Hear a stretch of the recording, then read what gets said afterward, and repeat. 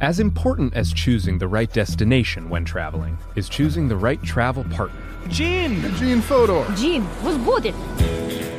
But be careful, because the worst trips result when two partners have two different agendas. The CIA really need your help, Gene. Freeze, Americano! Gene, run! Listen to Fodor's Guide to Espionage on the iHeartRadio app, Apple Podcasts, or wherever you get your podcasts. Danielle Moody here, host of the Woke AF Daily podcast. We've been with iHeart for a year, and what a year it has been. As we head deeper into 2024 and yet another life-changing election cycle, Woke AF Daily is here to keep you sane and woke. Make Woke AF Daily your podcast destination for 2024 election news and analysis. Listen to Woke AF Daily Season 5 on the iHeartRadio app, Apple Podcasts, or wherever you get your podcasts.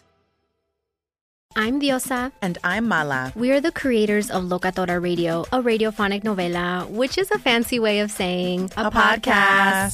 Welcome to Locatora Radio, Season 9. Love at first listen. We're older, we're wiser, and we're podcasting through a new decade of our lives. This season, we're falling in love with podcasting all over again. And getting to the heart of our stories. We're going places we've never gone before, and we're bringing you along with us. With new segments, correspondence, and a brand new sound. Season 9 is kicking off with an intimate interview with Grammy Award-winning singer-songwriter Natalia Lafourcade. What's giving you hope right now? Well, when I see what music does to people, it gives me a lot of hope. If you liked Locatora before, you're going to love Season 9. Subscribe to our show and you'll see why Locatora is your prima's favorite podcast. Listen to Locatora Radio as part of the My Cultura Podcast Network, available on the iHeartRadio app, Apple Podcasts, or wherever you get your podcasts. It's like the police knew who he was before they got here. From iHeart Podcasts. Medical school dean at USC was leading a secret double life. She's breathing right now? Yes, she's absolutely breathing. I'm a doctor, actually. A story about money, power, and corruption. When people fall in line, they fall in line. Looking back, I realized, everyone knew. I'm Paul Pringle, an investigative reporter for the LA Times. Listen to Fallen Angels, a story of California corruption on the iHeartRadio app, Apple Podcast, or wherever you get your podcasts. Hey, history enthusiasts, you get not one, but two events in history today. On with the show. Hi, I'm Eves, and welcome to This Day in History class, a show that uncovers history one day at a time.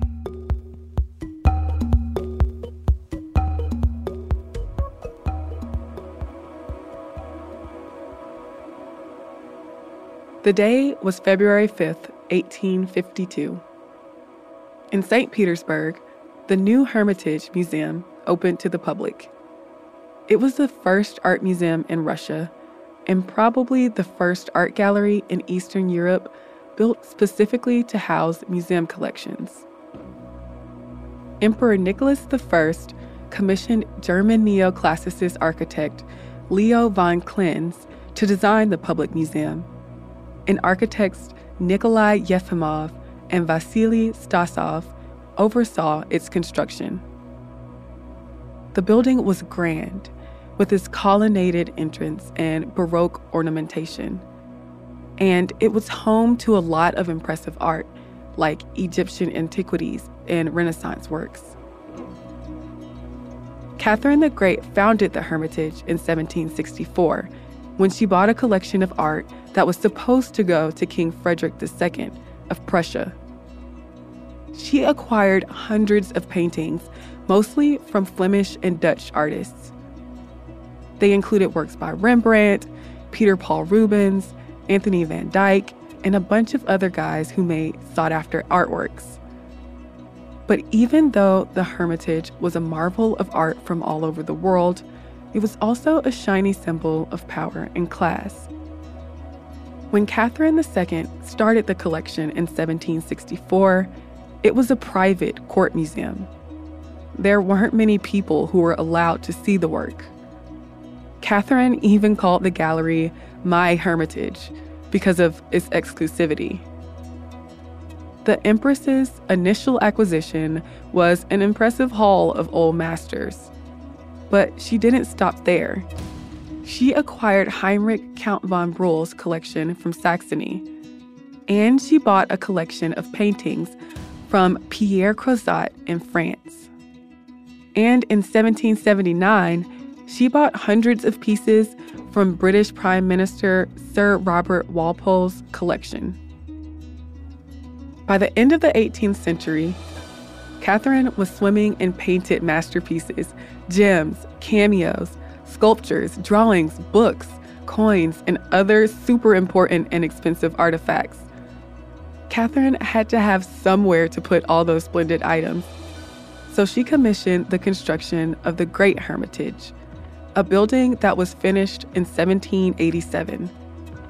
By the time Catherine the Great died in 1796, the imperial art collection was massive. She was a dedicated patron of the arts. That said, the social structure in Russia under her reign was troubled, even though the Hermitage's collection was a showy display of Russian enlightenment. Over the years, the collection expanded to include Greek and Scythian relics and other antiquities.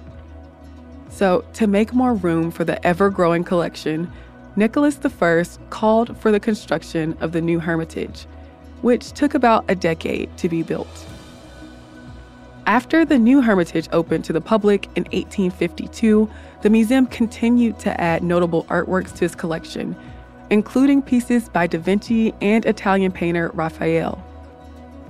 But change was coming.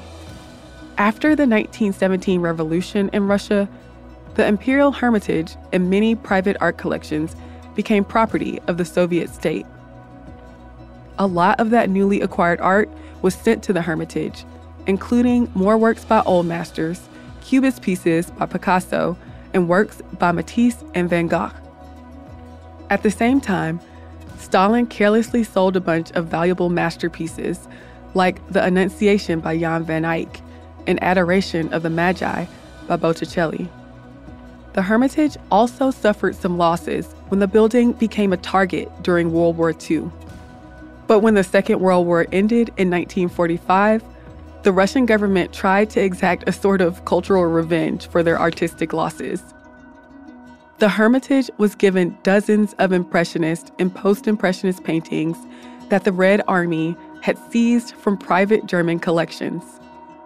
These looted artworks were boldly put on display at the Hermitage in 1995 in an exhibition called Hidden Treasures Revealed. Today, the Hermitage is home to almost 3 million items, from prehistoric to modern art. I'm Eve Jeffcoat, and hopefully you know a little more about history today than you did yesterday. You can subscribe to This Day in History class on Apple Podcasts, the iHeartRadio app, or wherever you get your podcasts. Tune in tomorrow for another day in history.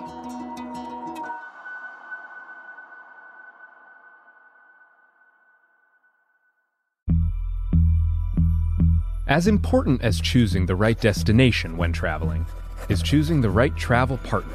Gene! Eugene Fodor! Gene, was будет? Much of the joy you will find on the road comes from the person you share it with. So you write the books, Gene, and Vlastar runs the business. I understand now. It is a wise man who marries a wiser woman. But be careful and choose your travel partner well, because the worst trips result when two partners have two different agendas. Get down! I'm not stupid, Gene. Something is going on, and it's high time you tell me the truth. Freeze, Americano! Gene, run! So travel before it's too late. Your money will return, your time won't, and we're all too quickly approaching that final destination. Listen to Fodor's Guide to Espionage on the iHeartRadio app, Apple Podcasts, or wherever you get your podcasts. I used to have so many men. How this beguiling woman in her 50s, she looked like $1 million, with zero qualifications, she had a Harvard plaque, tricks her way past a wall of lawyers and agents. She's got all of these Maseratis and Bentleys all in the driveway. Is it like a mansion? Yes, it's a mansion that this queen of the con uses to scam some of the biggest names in professional sports out of untold fortunes. about $6 million. Approximately $11 million. Nearly $10 million was all gone. Employing whatever means necessary to bleed her victims dry. She would probably have sex with one of her clients. Hide your money in your old rich man, because she is on the prowl. Listen to Queen of the Con, Season 5, The Athlete Whisperer, on the iHeartRadio app, Apple Podcasts, or wherever you get your podcasts. Imagine you ask two people the same exact set of 7 questions.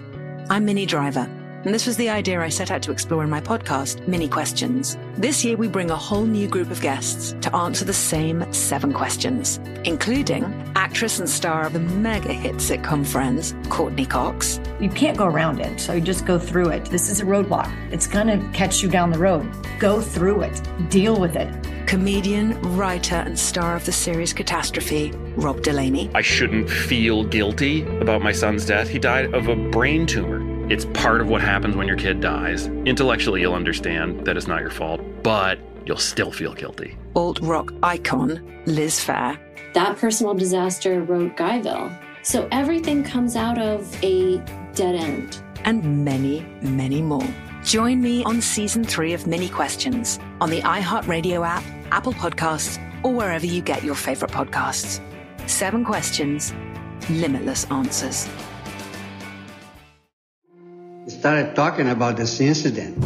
Drugs and officials cover up. You couldn't believe it. From iHeart Podcasts. It's like the police knew who he was before they got here. A story about money, power, and corruption. The medical school dean at USC was leading a secret double life. She's breathing right now? Yes, she's absolutely breathing. I'm a doctor, actually. There's no way that guy's a doctor. I'm Paul Pringle, and I'm an investigative reporter for the LA Times. This is the story of an investigation that starts in a hotel room in Pasadena, California, and reaches all the way to the top of 2 of the most powerful institutions in the city of Los Angeles. When people fall in line, they fall in line. Looking back, I realized, everyone knew. This is Fallen Angels, a story of California corruption. We're always going to have predators.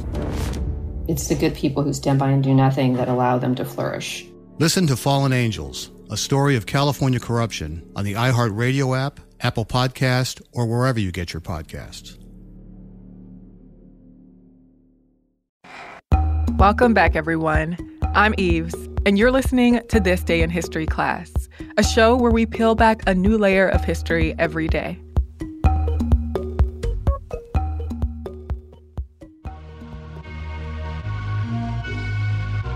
The day was February 5th, 1958.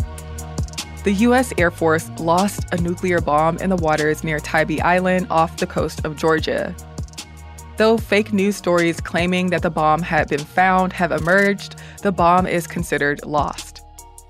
That day, a B-47 bomber under the command of Major Howard Richardson was flying a simulated combat mission from Homestead Air Force Base in Florida. The plane was carrying a Mark 15 thermonuclear bomb that weighed more than 7,000 pounds to make the simulation more realistic.